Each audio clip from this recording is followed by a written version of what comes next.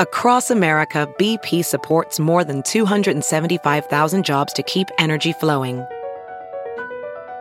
Jobs like updating turbines at one of our Indiana wind farms and producing more oil and gas with fewer operational emissions in the Gulf of Mexico. It's and, not or. See what doing both means for energy nationwide at bp.com/investing in America. This is Merriam-Webster's Word of the Day podcast for Tuesday, December 11th. Brought to you by the new Merriam-Webster's Advanced Learners English Dictionary, designed for students and teachers of English as a second language. Learn more at learnersdictionary.com. The word of the day for December 11th is disport, spelled D-I-S-P-O-R-T.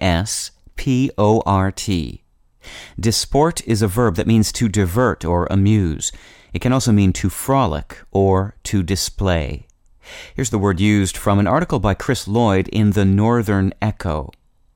A hulking, forbidding terrace, unlike anything else in town, rears up out of nowhere.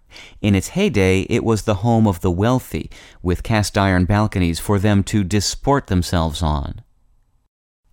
Geoffrey Chaucer was one of the first writers to amuse the reading public with the verb disport.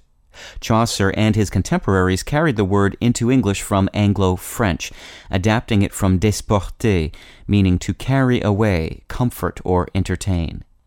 The word can ultimately be traced back to the Latin verb portare, meaning to carry. Deport, portable, and transport are among the members of the portare family.